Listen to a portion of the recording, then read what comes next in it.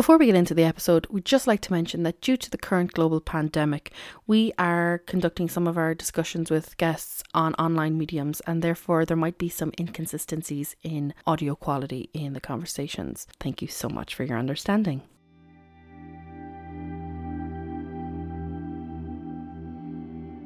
Please note that the topics, issues and areas discussed in this podcast may cause distress to some listeners, as well as the possible use of bad language.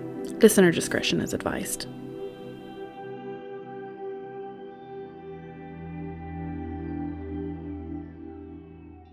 Hello and welcome back to Addressing the Elephant, the Mental Health Podcast. My name is Rachel. Thank you for joining me and thank you for having a conversation and opening a space to have conversations about mental health. This is part 4 of 6 of my podcast collaboration with IACAT, the Irish Association of Creative Art Therapists. In this episode, I am going to be chatting with Noémie, and Noémie is a dance and movement psychotherapist. So we'll be explaining all things about dance and movement psychotherapy, what it is and what it involves. So, yep, we'll just fly straight into it. I hope you enjoy. Noémie, thank you so much for joining me today. Thank you so much for having me. Yeah, it's great. Yeah. So before we kind of get into anything, I was wondering if you could just kind of explain a bit about your background, what you do, who you are, that sort of thing. So I'm actually from France. I grew up in France up till the age of 18. And I kind of always knew that I wanted to work in the arts in some way. I just didn't know how. And when I was 18, I decided that I would move to England. My first thing was that I wanted to be bilingual. So that was kind of the first goal. And when I was there, I met some people that had more life experience than me. And I decided to go to uni. I applied for this course in arts management. So I was meant to stay in England for like 9 months and I ended up staying for 12 years. So I did this BA in arts management and graduated after 3 years. And that was kind of just after the crash, financial crash. So things were a little bit dire for us. And of course, like life in London is very expensive. So finding a job in that was just kind of difficult. And I'd written my dissertation on art therapy because that's where my interest was. I wanted to do it on dance therapy, but actually I wasn't finding the kind of books from my uni. So I decided to go for art therapy, make it a little bit easier on myself. So I just kind of like worked and tried to make ends meet, and it just wasn't really working for me for a few years. And at one point when I was about 26, I decided I was going to go to dance school. It was the second time I was trying to go to dance school, but I wasn't going for BA this time. So it was kind of a little bit easier to get in. And it was a big life-changing moment for me. And from that year, which still is the best year of my life, pre having a child, I decided to apply for the Masters in Dance Movement Psychotherapy at Goldsmiths. And so I did that then for the 2 years following that. And then in my second year on the Masters, I actually got pregnant. So I kind of had to defer finishing the Masters itself. I got pregnant with my partner who's Irish. So we decided to move to Ireland. And that's how I ended up in Ireland. And I finished my dissertation for my Masters 3 days before my daughter was born. So it was it's a big deal. And I got to go to my graduation with my baby in my arms. And it was just actually like such a big achievement. As soon as I graduated, I connected with IACAT and I got a little job in Derry as a dance therapist. And it just felt like things were kind of falling into place. As I was kind of working towards kind of setting up a private practice over here, like I felt a lot of blocks towards that because there aren't set jobs for creative arts therapists and certainly even less for dance therapists. I just found it a bit hard and there was quite a lot of work going on behind the scenes. And then the pandemic hit.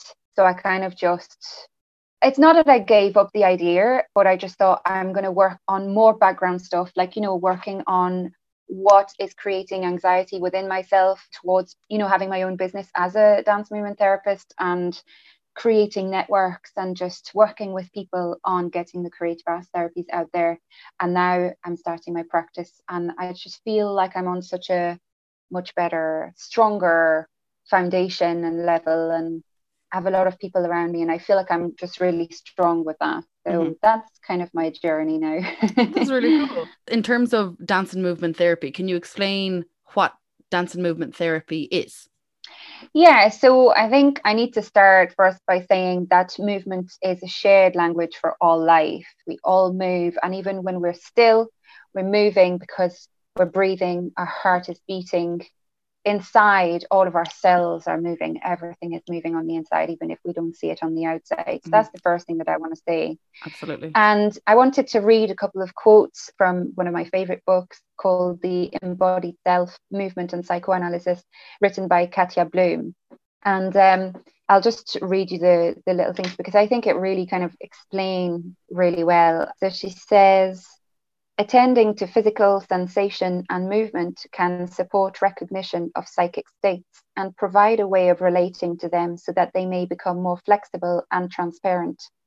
It can be said that the body exists in the here and now, although it is shaped by both the hopes and wishes for the future and the experiences and memories of the past. It exists concretely in the present. But the body is more than a concrete reality. It also reflects unconscious processes. And she also says, in experiencing the body more deeply, we build bridges between different modes of experience, cognitive, sensory, and affective. And I think these two quotes really kind of just picture how I work with the body, just kind of on a very internal to external level.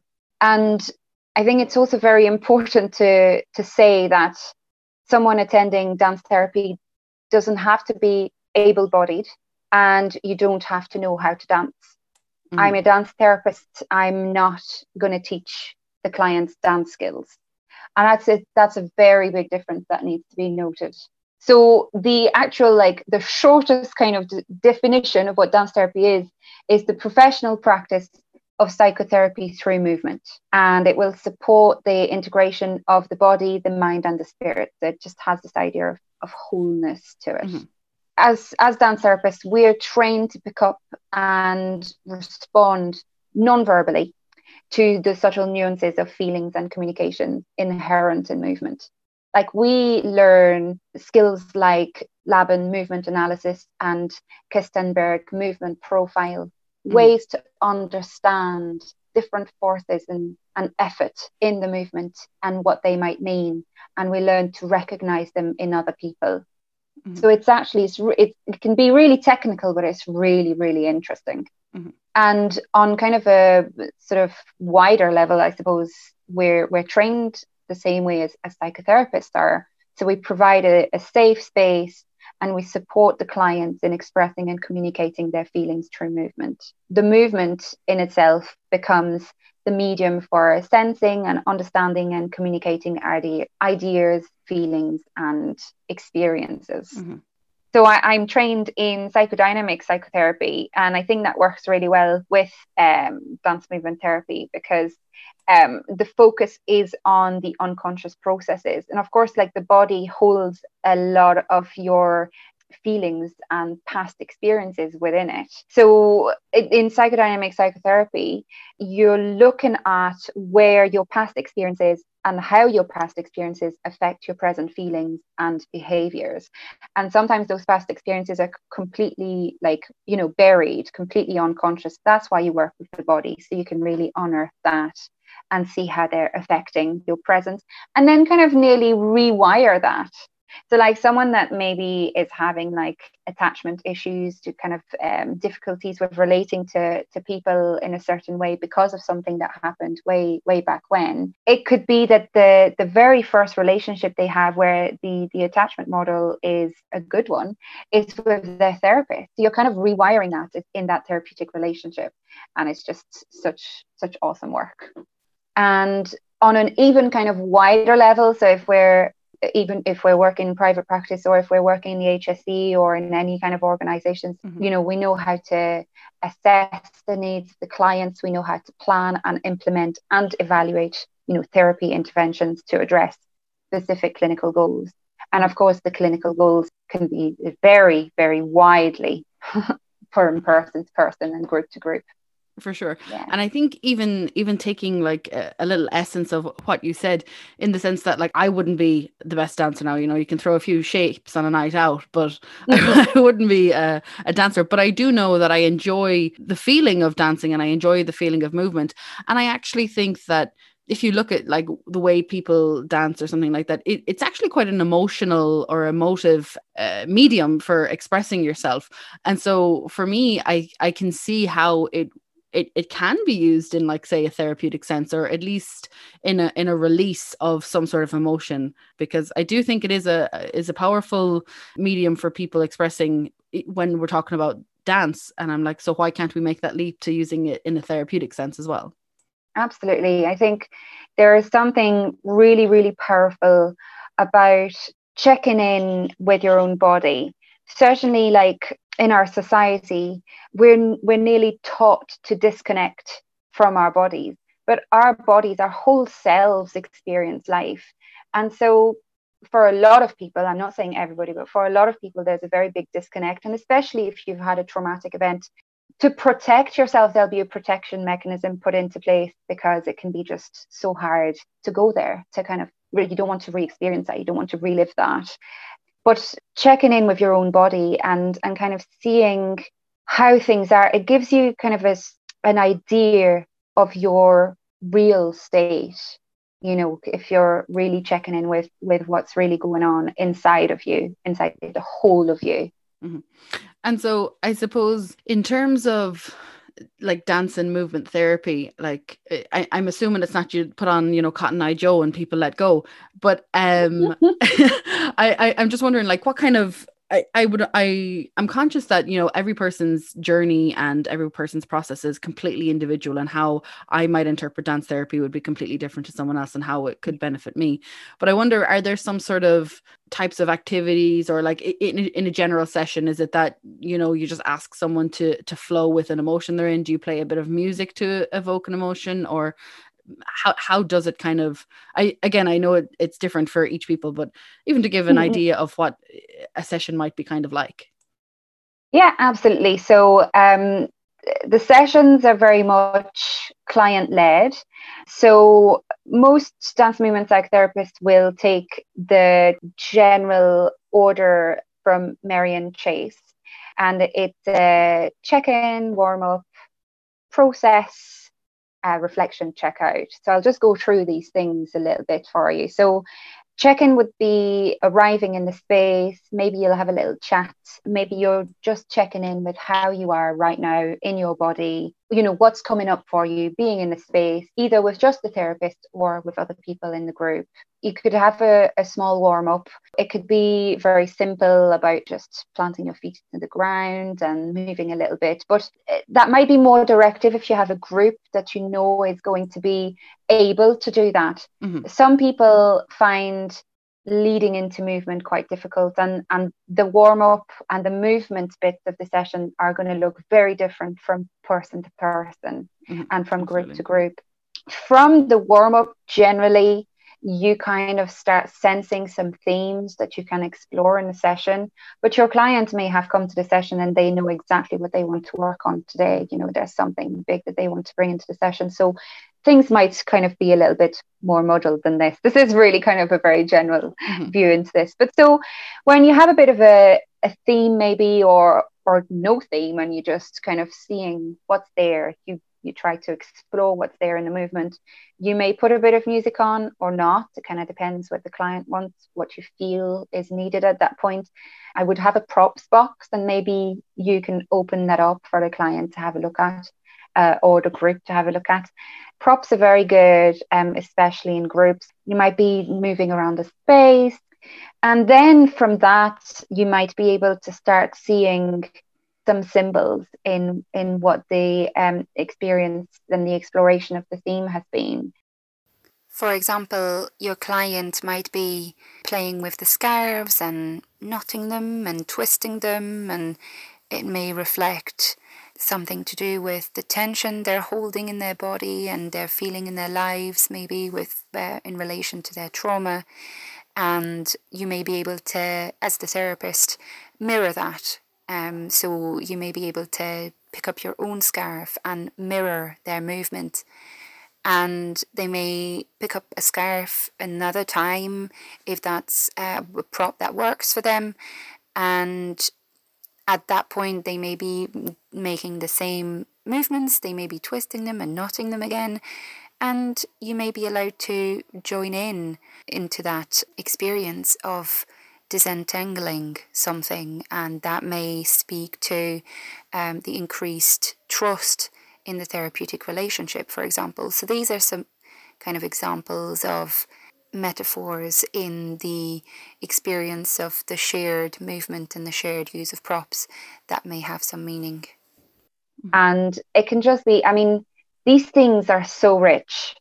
So I love that space where you start understanding things and communicating these things. Mm-hmm. And then you'd have a reflection space. Some clients may not want to share anything at all in words, and that's totally fine. And that's also why I have the art materials, because I always offer for someone who doesn't want to reflect in words or who can't reflect in words, that they can actually draw something or write something. And of course, for younger kids, the drawing is perfect, and they may just build something, and that's kind of how you reflect on things. And then you'd have the checkout, and that's also like a really important thing to have, because when you're within the therapeutic space and the therapeutic process together, things can really be opened up. People can go into very vulnerable states and very emotional states. And so the checkout is really to kind of safely close these back up, so that people can go back out into the world not completely opened and wounded.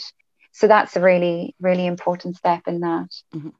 I think it's very important to know that, you know, you can move, you can decide not to move, you can talk, you can not talk, you can use the props and not use the props, we can put music on, or we can have silence. Mm-hmm. I also like having a few instruments, just small things that people can make noise with.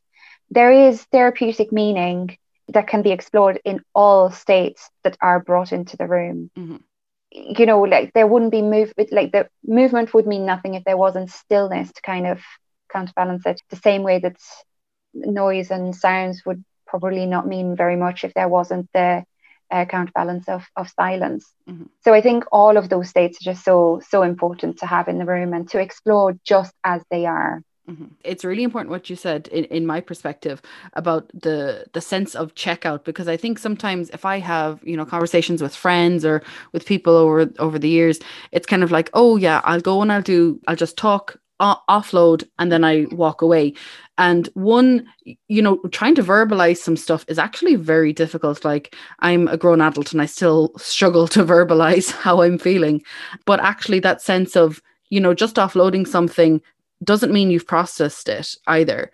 And that checkout, shall we say, to close and kind of protect you for a sense until the next time, or that you're not, like you said, going out vulnerable again back into society. I think that's a really important piece that in general people should be aware about when it comes to, you know, therapy or whatever therapy people choose to use. Yeah, absolutely. I mean, it takes time, you know, like a therapeutic relationship, it builds over time, and taking the time to really go into those processes, that's what will affect lasting change.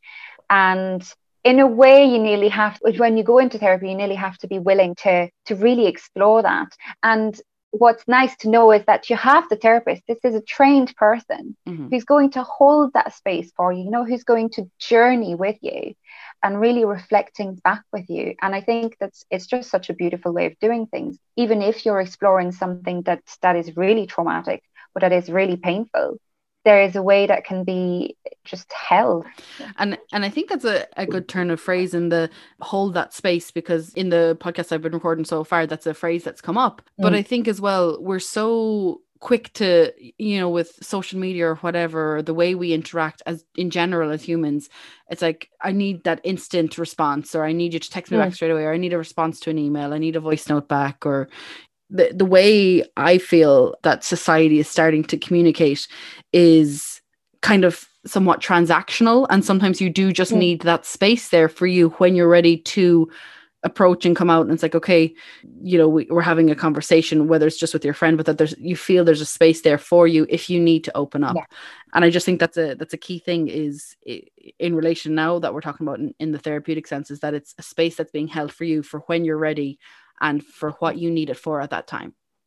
Yeah, exactly. Because it's very much client led, as I said before. It's your goals, your therapeutic goals are going to be discussed with the therapist when you go and see them. So it's what you want to get out of it and how the therapist can help you with that in that space. Yeah. And dance and movement therapists, do they all tend to be in private practice? Is there, you know, is dance therapy and movement therapy seen within, say, the HSE? I know, you know, I've heard of art therapy being used on a low level scale, but I also think that art therapy is, in terms of all the creative therapies, it's the one that kind of has its nose out in front in terms of being known. But is dance and movement therapy something that's seen as beneficial? Is it even seen? Is it being used in these different mediums, or is it kind of very much so at the moment in a private practice realm? So when I moved to Ireland, I knew that there weren't going to be very many people doing the same thing as me. And that was also my point of linking in with IACAT. I wanted to, I live in Donegal, and I think there's only one other creative arts therapist who actually lives and practices in this county, and County Donegal is quite big. So it felt pretty lonely just to start with. And I actually chased down all of the dance therapists that I could find, both in the south and in the north. And I brought them together. I said, look, we need to start a group, and it's just us dance therapists, and we can discuss, you know, whatever we want to discuss and kind of talk about our challenges and successes and everything. From the kind of few details that I know of the other dance therapists in the country, it's mostly private practice. If you like, you could have a contract, so you're self-employed, and you would have contracts with maybe schools, the refugee organizations, mental health organizations, and things like that. But mostly you're still self-employed. From being on IACAT, I actually know that there are no dance therapists in the HSE. There are no dance therapists employed by the HSE, which is definitely an issue, and certainly something that from an IACAT council member point of view is something that we're working on, of course. And I have definitely a vested interest in this stuff kind of coming to fruition, because dance movement psychotherapy is the least well-known creative arts therapy modality, you know, alongside art therapy, drama therapy, and music therapy. And there are the least of us in the country. Oh, absolutely. Yeah. But as a country who thrives itself off being famous for dancing, would you not think we would utilize such a medium, you know? Yeah, I know. I suppose it's like there might be kind of nearly an unconscious understanding that dance therapy is a different layer of relating to your body. And I'd say a lot of people are quite scared of that. It can be so real for people, you know, and it can be such a vulnerable space. So in fact, I've even called my practice Moving Souls Embodied Therapy. So that is also how I kind of view my practice, which is really check in with the inside and see how that comes out on the outside, but trying not to focus too much on the dance. And I think that the fact that it is called dance movement psychotherapy can be very scary for people, very difficult to understand it, very easy to misunderstand it, and to kind of mistake it for a dance class or a dance workshop or whatever. Yeah, there are clients that absolutely you can call it dance, but at the crux of things, what I would be doing as a dance therapist with a client in the session is I would observe their movement, and I would relate with them in movement and non-movement, you know, and the way that you embody your own experience and how you understand that is kind of where I put my focus on anyway in my practice. And of course, the whole COVID thing has brought a whole new layer of things, because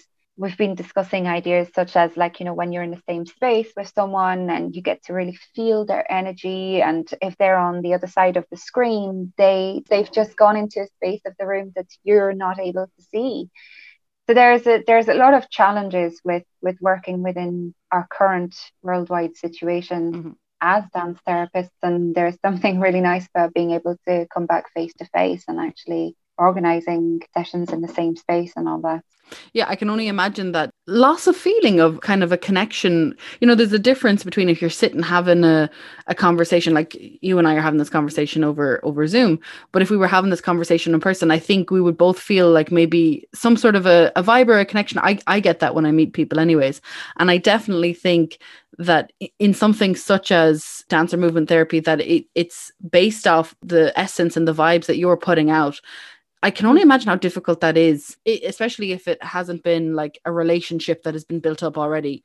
Because it's quite hard, like, you see, so we're seeing each other, but you can only see like from kind of my chest up. And like, I was just thinking, you don't know what kind of shoes I'm wearing or how my legs are or what my hands are doing when they're out of the screen, and I can't see that either for you. And of course, we can get meaning from all the parts of the body, but like, it does cut out a lot of information, or even how you're relating yourself to the space and how we're able to relate to each other, because what's separating us is we're seeing each other through the screen. So it just brings up a lot of challenges. And I can imagine even sitting in the chair, like right now, I'm just sitting however is comfortable for me. But if I was in that sort of space, I might be different. And even I was thinking after you were saying how people relate to dance, a thought I had was in relation to, shall we say, when people are talking, you can kind of choose your words and you can choose what to release and you can choose what to let out. But I think sometimes if you like really commit to an artistic process, whether it's expression through music or through dance or through movement or through art, that sometimes you get lost in that. And I can just imagine, like, for me, it would probably take me by surprise a lot more than if I was in a talk therapy setting, because I would be very conscious of my words when I'm getting it out.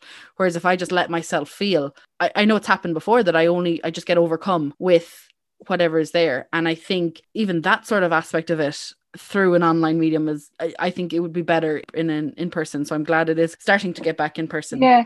Actually, funnily enough, we did have that conversation, but some people have found it, that was gleaned through feedback, from clients, but some people have found it easier to be behind a screen, because even though you're seen, it nearly anonymizes a little bit, what you're doing. There's like a veil or something. Mm-hmm. And I know I've experienced being able to grow my movement practice a little bit more, to step into myself more when witnessed through the screen. Now I want to grow that even more and be with people in person. But I think some people have actually been able to kind of thrive off that, but it hasn't made it any easier for the therapist. No. You know what I mean? So it's really been kind of a different relationship to the screen. Some people would have had a lot of difficulties, and even things like working with kids, and how do you make sure that they have a safe space and all that. Yeah, it can be really difficult. Mm-hmm. So I suppose in terms of dance and movement therapy, who do you think would maybe benefit from experiencing dance and movement therapy? So I think that it would benefit everyone and anyone, like people of all ages, genders, backgrounds, abilities. And then it's just kind of a question of finding which modality is going to suit you, really, and not go to dance therapy just because you like dance, but because it's going to help you to connect with your body and with your movement. And the same thing with the other creative arts therapies, not go to music therapy because you like music or because you can play an instrument. Those aren't the reasons for going to each modality. Really, do you want to connect your body, to explore that? Do you know that you have maybe an area that's hard with that? You can go and see a dance therapist. And the third layer of that is that particular therapist going to suit you? Because it's a relational thing as well. And you may go and see a therapist and you know that the modality is going to be perfect for you, but you don't gel with the therapist. That's possible.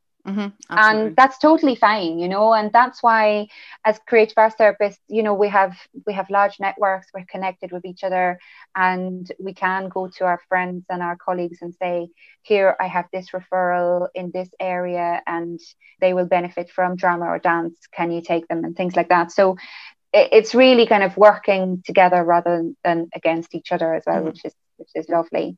My particular interest would be around trauma, psychiatry, mental health, and mothers and children. I just recently signed up to do CPD on trauma healing. I've also done some CPD, quite a lot of that on bereavement, grief and loss. I think that's really important to so CPD is continued professional development. So to do those courses that will make sure that you are at the top of your game to help your clients as best as you can with what presenting issues they have, to really continue to educate yourself on a variety of subjects to be the best therapist you can be for your clients. And in terms of you spoke about continuous personal development or professional development, my apologies. But in terms of that, so as a creative art therapist or as a therapist in general, I think people should be doing that, or as a professional in general, in whatever realm you're doing, particularly mental health, we should always be looking to upskill and kind of continuously educate ourselves. Yeah. But in terms of being a creative art therapist, what is that kind of like? What are the different aspects that you see that are important in your professionalism or your professional role as a creative art therapist? Yeah, so there's definitely quite a lot of kind of admin bits that you have to do, like make sure you have your Garda vetting or, your insurance set up and everything if you're going to be working as self-employed. If you're a creative arts therapist in Ireland, become a member of ICAT, the Irish Association of Creative Arts Therapists. That's really important because it gives you that kind of support network, and there's a lot of work that's being done from the organization's point of view. And high up on the list is having a supervisor that you go and see regularly, and you go to that space to bring your clients to that, basically. So what you have experienced in your sessions with your clients, you bring them to supervision, and your supervisor helps you to think about your clients with you. So in a way, it's kind of like a double safety for your clients. If you're going to see a dance movement therapist or another creative arts therapist, that therapist is being supervised by someone and is helping them hold the space for them even better. So the therapist, we're human beings, so we're in the space, we're as therapists, but we're also human beings, and things will come up for us when things are brought up by the client in the space. At times that can be really helpful, and that's called countertransference. You can use that. You can use the information that you are feeling that's coming up for you. And in dance therapy, it's even more interesting because they call it somatic countertransference, where you feel it in your body. You're trained to know that that's happening and to recognize it and to use it to understand your client. But there might be times where that's happening and you're just not sure what that means. So you go to your supervisor and you explain what's happened in the session. And of course, everything's confidential. You don't share names or anything like that. What you've created for the clients is a confidential space. But when you go and see your supervisor, you can say what's happened and what happened within yourself, and maybe you need help to find out what that was, and your supervisor is going to be there to help you with that. And at times they may say, now you need to go and see your therapist and deal with that, because there are some things, that will come up for you as a therapist, and you don't want to be bringing that into your sessions with your clients. And I think it's important that as therapists, we continue to look at what our shit is, Yeah, and I think as well, it's important to be conscious of that, like as a Joe Soap going in, shall I say, I'm taking all of this weight that's on me and I'm putting it on you, or I'm processing it with someone else. But it's also important to see the flip side of it, that, you are humans, and therapists or counselors, whoever we're talking to, are humans, and they also need to process their own, like you said, we all have our own shit. So we need to be mindful of processing that. And I think it's a really important thing that people are aware of, in the sense that you do have that professional supervision for supporting them, but that as therapists, that you're practicing what you're preaching, that you're saying, come to me and I'll support you, but that you're also independently, personally going and getting support for your own space as well. There's a huge amount of self-care involved in being a therapist to a variety of clients. It's very important that clients know, anyone that comes to see a therapist, a dance therapist or whatever other modalities, that they know that whatever they bring into the space is okay, that will be held and that will be explored with the therapist. Everything can be brought into the space, and they don't have to be scared to bring up like even the darkest parts of themselves, because the therapist is trained to hold that. And we are trained to hold that. We do all of these things. We do practice what we preach. I use movement a lot to process stuff that come up for me in my own life and with clients and with my family, whatever I experience in my life. And I see a supervisor and I see a therapist and I have my networks. And all of these things kind of work together to make you the best therapist you can be, to be there and hold whatever the client brings up. And I think it's also important to say that when you're saying, you know, this offloading action that can happen in the session from the client's point of view, that the client needs to know that as therapists, we're going to hold the client in mind, but we're not going to be bogged down by whatever they bring in. We have ways to hold that in a way that doesn't crush us. And I think that's probably an important thing for anyone to know as well. And of course, like from a personal point of view, like as a therapist, you will know from practicing that what your boundaries are. So you will know how many clients a week you can take. You will know how much you can hold and how much is too much. And so you can work within those boundaries yourself. And that makes it safe for the client. Absolutely. And I think it's definitely important that people are aware that you are aware, shall we say, of these boundaries and are treating that self-care in the sense of like, you know, we all might, in terms of our jobs, like, oh, I had a bad day, so I'm going to go lie on the couch and watch Netflix. And that could be fine for some jobs where I think I've worked all my life in kind of the social care realm, and that's always a job that I can't necessarily sign off on. I used to work retail to pay my way through college, and that was a job I could sign off from. So I'm like, okay, the shop is closed, I don't need to think about this. I might be like, I have to do that order, but that's not it. But when it comes to actually communicating and connecting with people and the kind of roles that we all kind of fulfill, that's not something you can, well, I definitely can't anyways, just turn off at the end of the day. I am human after all. So I think it's really important that we are acknowledging and emphasizing the fact that protection or that, you know, mechanisms are there to help the professionals as well. To kind of bounce off what you were saying, I think it's important to say, like, as a therapist, you hold your clients in your mind a lot of the time. You know, you think about how to best be in the space and how to best support them in the space when you see them. There's a lot of extra thinking that's done on the side. Of course, at times, you know, I have a partner, I have a family, I have a daughter, I have a house to run, and there will be time where that is what I'm doing because that is my life. But I think when you're a therapist, it's nearly kind of like it's a way of life. You know, you want to be thinking about the people you work with. You want to hold them in mind. Noémie, thank you so much for having a conversation with me today. Like, it was very interesting for me, and it was very uplifting for me to kind of get the insight into dance and movement therapy, because I would have known about it, but I think I definitely learned a lot from even just having this conversation with you. I really, really enjoyed being able to talk about it. It's just something I'm really passionate about, and I love talking about it, and I want more people to know about it. So this is just, thank you so much for having me anyway. Just no problem really at all. And I think a lot more people do need to start knowing about this, and we do need to be having, this is the whole premise behind the podcast, is we do need to be having more conversations about more things in relation to mental health. I suppose when people finding out more about it, like, that's something we'd love for them to do. How can people find out about, you know, dance therapy in Ireland, and maybe find out about you or anything like that? Do you have any social medias? Where can people find some information? Yes, so I'm actually currently on the IACAT Council, so you can go on the IACAT website, so that's the Irish Association for Creative Arts Therapists, IACAT.ie, and you can find a little blurb about me on the council page. And I also am available through email, which is Noémie, that's my name, so it's noemie.moving.souls@gmail.com. And you can find me on Instagram and Facebook as @movingsouls.emboditherapy. But on the council page on the IACAT website, I also have a link to my mini website, which is connected to the IACAT website. And there's a lot more information about dance movement therapy. It's just one page, so it's actually quite brief, but you can find me there. There's a contact page there as well. And a photo of me if you want to know what I look like.